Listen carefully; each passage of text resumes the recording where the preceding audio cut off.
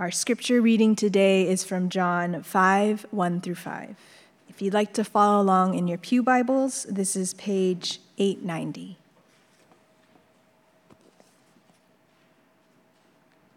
After this, there was a feast of the Jews, and Jesus went up to Jerusalem. Now there is in Jerusalem by the sheep gate a pool in Aramaic called Bethesda, which has 5 roofed colonnades. In these lay a multitude of invalids, blind, lame, and paralyzed. One man was there who had been an invalid for 38 years.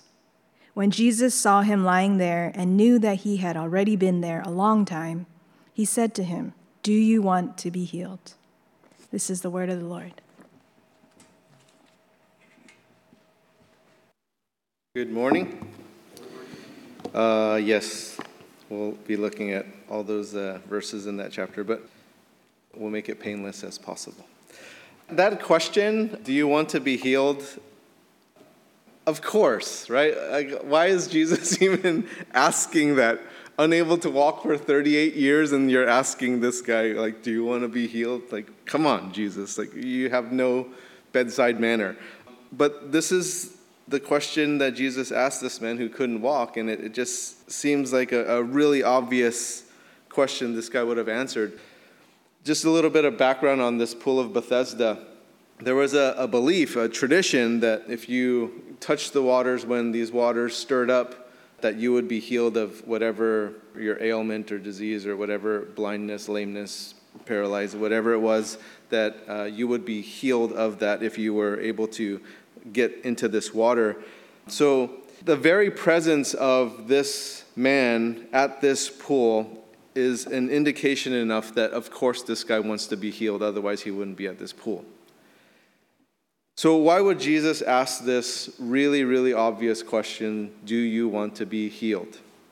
Continuing on in the story in verse 7, the sick man answered him, "Sir, I have no one to put me into the pool when the water is stirred up, and while I am going another steps down before me." Jesus said to him, "Get up, take up your bed, and walk." And at once the man was healed, and he took up his bed and walked.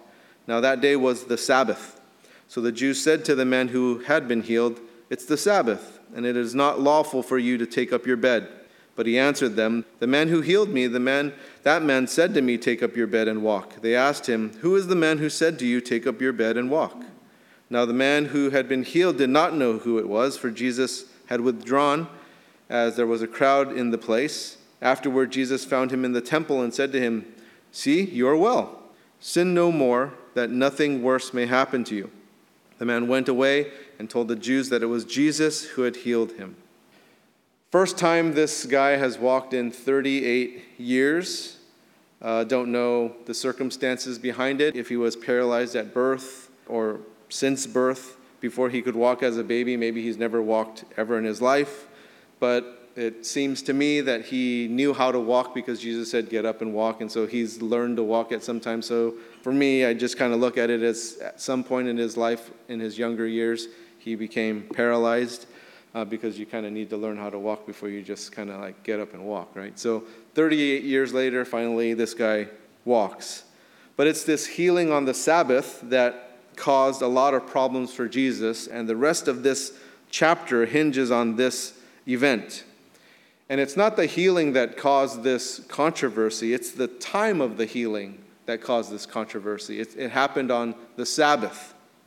Now, what I find funny is that there are these Sabbath enforcers here who would monitor the observance of the Sabbath for people. And what I find odd is that it was against the law to break the Sabbath with working. And it seems to me that these guys are actually working. It's kind of like, you're giving tickets out here and you're working and you're just looking for these violations and then you're ticketing people.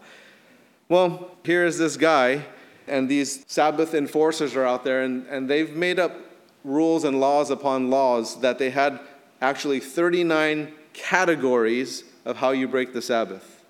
And so they are rules upon rules upon rules, right? So they're looking through their thing like, it's this, he's carrying his bed, and that's it. And so this once paralyzed man committed a Sabbath violation in their eyes. He's carrying his bed.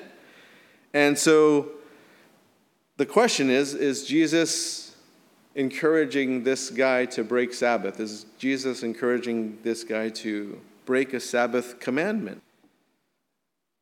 I don't think so. He's not working. He wasn't a professional mover. He's not a bed retailer who's trying to get financial gain from moving this thing. He's not working, which would be a clear violation of Sabbath. He was just healed, and he's taking and rolling up his little bed for the first time in 38 years, and there is no Sabbath violation. The Sabbath is to be called a delight, Isaiah 58, verse 13. And this was indeed a delight for Jesus and this once paralyzed man. It's a delight to see this guy healed and walking. And instead of taking a delight in God's goodness and praising God for this miracle, these Sabbath enforcers want to find out who told you to do this. And I think it's just like crazy pills, right? What are you talking about? Why are you not on your knees worshiping God, noticing that this guy after 38 years can actually walk? But no, it's not this tribute to a merciful God or a gracious God. These guys want to find out who told you that. And it's not because they want to find out who God used for such an act of love and kindness, but it is to find out who told you to break the Sabbath in their eyes. When, in fact, I think that these guys are breaking the Sabbath themselves. Now, this is really odd. These Sabbath enforcers, they've completely lost sight about what the Sabbath really is, because what is the Sabbath really about? We automatically think of something like rest, but is it really about rest? Because during that rest, it's something deeper. There's a praise going on within us, a worship, a love, a joy, a blessing, glorifying God, looking at the grace of God. And so it's deeper than just simply rest. And these Sabbath enforcers don't see any of those things within the Sabbath. They just see these rules. They just see these laws. And they're the ones who are really needing the healing at this pool, not this paralyzed guy. This guy was unable to walk for 38 years. And what you notice about him is that he's carrying his bed, is that he's walking.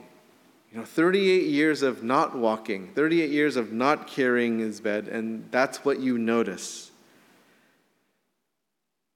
They're so myopic to these man-made 39 categories of breaking the Sabbath that they can't see the miracle happening before him. They only see the rules being broken and not the grace of God at work. Now, reading this story, we can see how ridiculous these Sabbath enforcers are.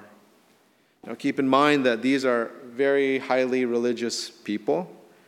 They were people who took the scriptures very seriously. They knew the scriptures. These weren't your just simply cultural Jews. These were pious Jews who practiced devotion to their religion, and they did that by following what was written in their laws and their rule books, even more than what was actually there, that they created more.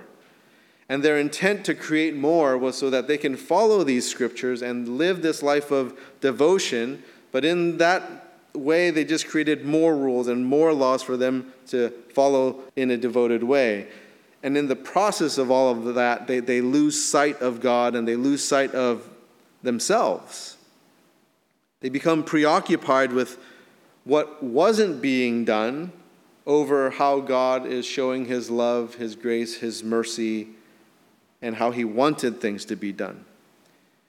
Now, this tends to happen to conservative religious people. I'm not talking about politics. I'm just talking about people who like to live in the past, how things used to be, and conserve those ways.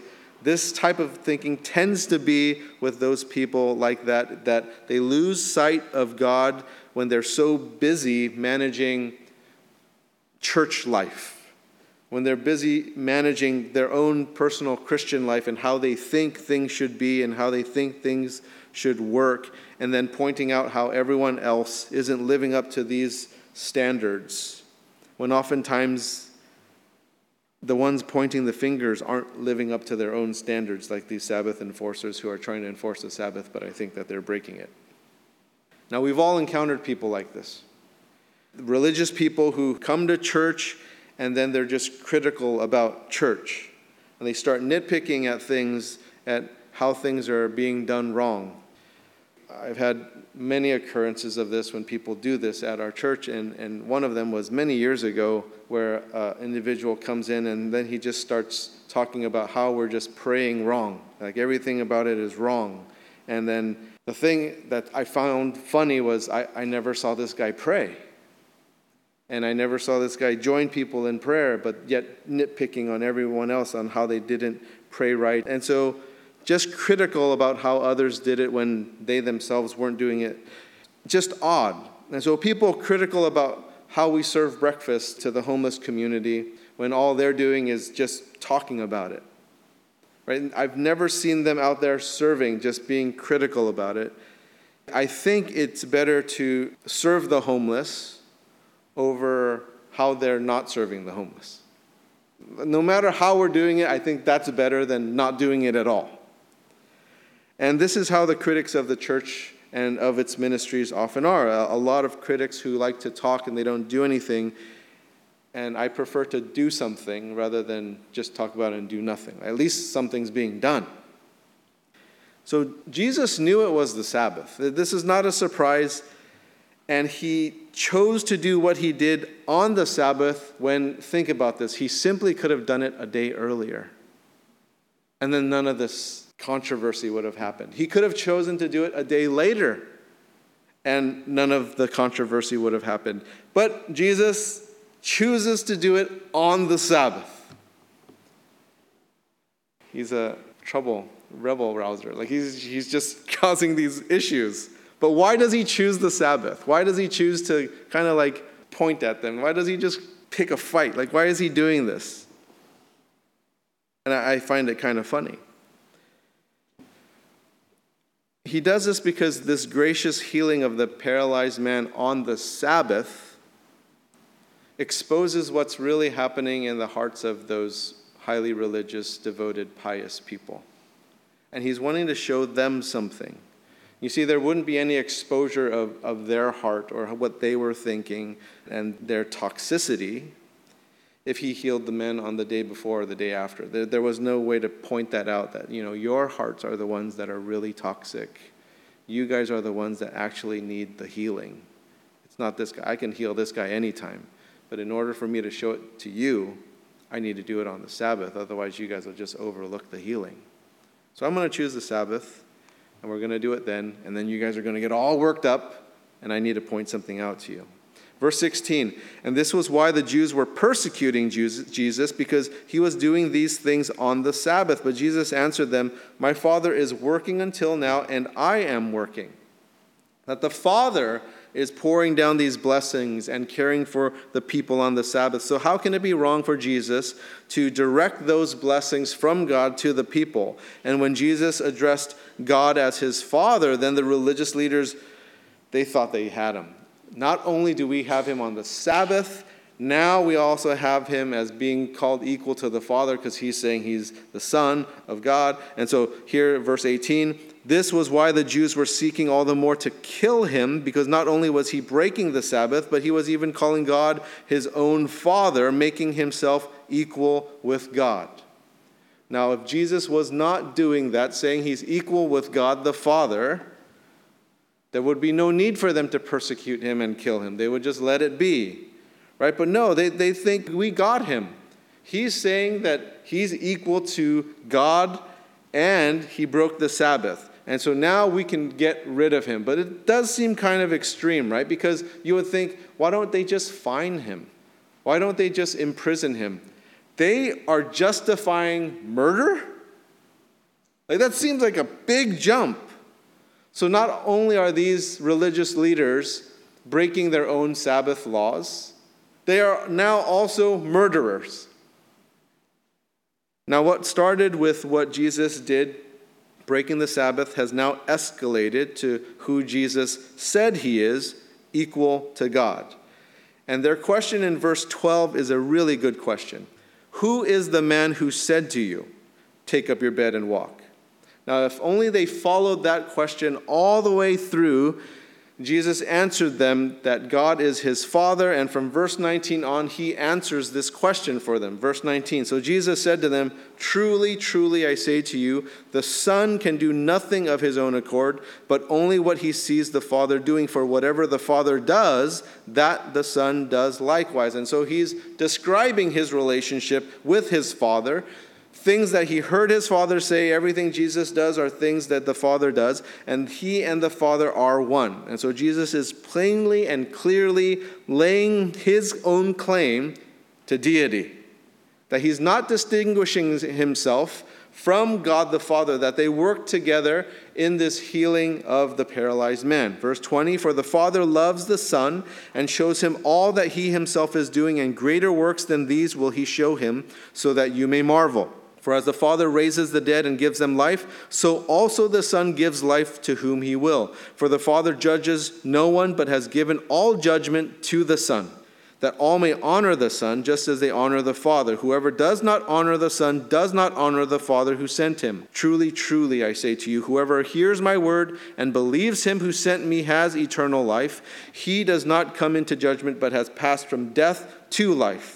Truly, truly, I say to you, an hour is coming and is now here when the dead will hear the voice of the Son of God, and those who hear will live. For as the Father has life in himself, so he has granted the Son also to have life in himself. And he has given him authority to execute judgment, because he is the Son of Man. Do not marvel at this, for an hour is coming when all who are in the tombs will hear his voice and come out, those who have done good to the resurrection life, and those who have done evil to the resurrection of judgment." So not only does Jesus heal, he has the authority, he has the power to raise the dead. He has the authority and the power to judge everlasting life. He has the power and the authority over what only God can have. He's equal. He is one with God the Father. The eternal Son is one with the eternal Father. And so Jesus has the authority and the power to determine the everlasting destination of every single person to have ever existed. All time. And our eternal destiny depends on our relationship with Jesus Christ. On our day of resurrection, if we die before the return of Christ, on that final judgment, our eternal destiny hinges completely on our relationship with Jesus. That our relationship now with God is dependent on our relationship with Jesus. Jesus has revealed his glory, has revealed his majesty to us through his word and through witnesses. And we went through all these different witnesses in the first 4 chapters, and we have a question that needs to be answered today. Do you want to be healed? And who is the man who said to you? Those are 2 questions we need to answer. And these really important questions tap into this glorious gift and privilege God has given to us. Everlasting life. Everlasting life is tapped into now. It starts now. And to experience the joy of the Lord today, having the confidence of receiving everlasting life and knowing that we are accepted by him into his kingdom, trusting the Lord Jesus, who died for our sins, resurrecting and conquering death and its sting. And so some may question this authority that Jesus has, just like these Jewish leaders did. In order to establish something as authority, and this is part of our own court system, legal system, you have to have witnesses. And in the Jewish court, in the Jewish legal system, in order to establish authority, you need to establish witnesses. And so according to Deuteronomy 17 and 19, there needs to be 2 witnesses. Well, Jesus has provided many witnesses from chapters 1 through 4, And he's laid these claims, and these witnesses can attest to this claim. And so this is what the Jewish leaders need. You have these claims that you're the Son of God. How do we know? There are no witnesses to this. And so the way that the Jewish leaders saw this is you have no witnesses. What you're claiming will be thrown out of court. It's false. You're just speaking of yourself, and that's invalid. So that's disregarded. Verse 30, I can do nothing on my own. As I hear, I judge, and my judgment is just because I seek not my own will, but the will of him who sent me. If I alone bear witness about myself, my testimony is not true. Going back to Deuteronomy 17 and 19. There's another one who bears witness about me. I know that testimony that he bears about me is true. You sent to John, and he has borne witness to the truth. Not that the testimony that I receive is from man, but I say these things so that you may be saved. He was a burning and shining lamp, and you were willing to rejoice for a while in his light. And so God brings up the divine. I'm the Son of God. God is my Father. And so that is one testimony in itself. And then I'm speaking of also John the Baptist, whom you guys know and whom you guys look at as a prophet. And so Jesus is speaking of his Father and how God has borne testimony pointing to Jesus as his Son. He pointed to God sending John the Baptist, a witness who said, behold the Lamb of God who takes away the sins of the world. John chapter 1, verse 29. When John baptized Jesus, John bore witness. John chapter 1, verse 32. I saw the Spirit descend from heaven like a dove, and it remained on him. There are your two witnesses, God himself and John the Baptist. And so Jesus also pointed to the testimony of things that he has done. All those things I did before chapter 5, go talk to any of those guys. I have plenty of witnesses.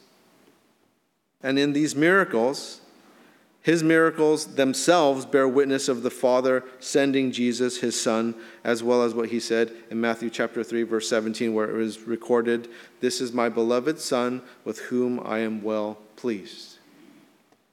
Continuing on, verse 36, but the testimony that I have is greater than that of John. For the works that the Father has given me to accomplish, the very works that I am doing, bear witness, another witness, about me that the Father has sent me. And the Father who has sent me has himself borne witness about me. His voice you have never heard, his form you have never seen, and you do not have his word abiding in you, for you do not believe the one whom he has sent. Now there's also the testimony of all the things Jesus fulfills in prophecy in the Old Testament scriptures. And the scriptures, they spent so much time studying, and yet they can't recognize Jesus right in front of them. They know all these scriptures, and yet they can't see Jesus. They know Isaiah, and they can't see Jesus. He's right there in front of them. And there are these people who knew the Old Testament so well. This is how they were educated back then, was using these Old Testament scriptures. And they had to memorize a lot of these scriptures. And so you can know the Bible really well and still not be saved.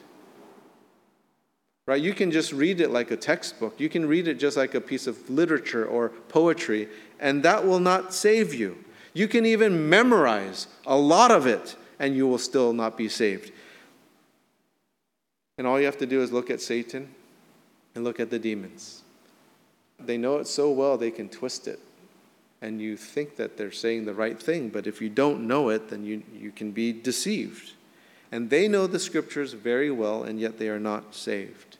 Look at verse 39. You search the scriptures because you think that in them you have eternal life, and it is they that bear witness about me. Yet you refuse to come to me that you may have life. We can read the scriptures and miss the whole point. See, the scriptures aren't to be studied and read like textbooks. It's not just for information and accumulating information so that you can then just pass a test or answer a question when someone asks you. It is a living word that bears witness about Jesus Christ, and it is a personal Jesus we need to trust to have this everlasting life. So this morning, I do believe Jesus is speaking to you through this living word. And the story starts with this paralyzed man and Jesus asking him, do you want to be healed? Jesus chose to heal this man who was paralyzed for 38 years on the Sabbath, when he could have done the day before or the day after. And on the surface, it seems so obvious. Of course this guy wants to be healed. But we need to look a little deeper because there are some things to consider. This guy has been living this way for 38 years. And so think about it in your own present condition. When you've been living a certain way for so long, it's scary to change, isn't it? He's going to have a new way of life. He's used to begging for 38 years in order to exist, in order to eat, in order to do whatever he needs to do to make a living. Now that he can walk and do the things that other people can do, what is he going to do now? And he knew what he was going to do every day for those 38 years. But now, what am I going to do tomorrow? And he had given up hope on anything making him better other than that pool of water. But then here comes Jesus, and he is made well right away. And what Jesus pointed out in this man's physical condition is also pointing out the spiritual condition of those Sabbath enforcers, that they need healing. See, we can get so used to being a certain way, living a certain way, thinking a certain way, whether it is a physical conditioning or a spiritual conditioning. And then when Jesus shows up, that we just don't recognize him. We're so conditioned to be the way that we are. And you can study the Bible and live this Christian life and still miss Jesus. And the question still remains, do you want to be healed? Do you want to be healed? Who is this man who said to you? Two really important questions for us to answer. Jesus is able to make us stand up spiritually and walk. And there is a lot more to a relationship with Jesus than just reading your Bible and coming to church and going to home groups and doing all the churchy things. He gives us forgiveness. And he promises a new life, that you are a new creation. And for a changed life that heals you of a spiritual paralysis, where you can take up your bed and walk, that you can walk with Christ. The man who was healed stood before these religious leaders and essentially asked them the same question, do you want to be healed? In verse 41, I do not receive glory from people, but I know that you do not have the love of God within you. I have come in my Father's name, and you do not receive me. If another comes in his own name, you will receive him. How can you believe when you receive glory from another and do not seek the glory that comes from the only God?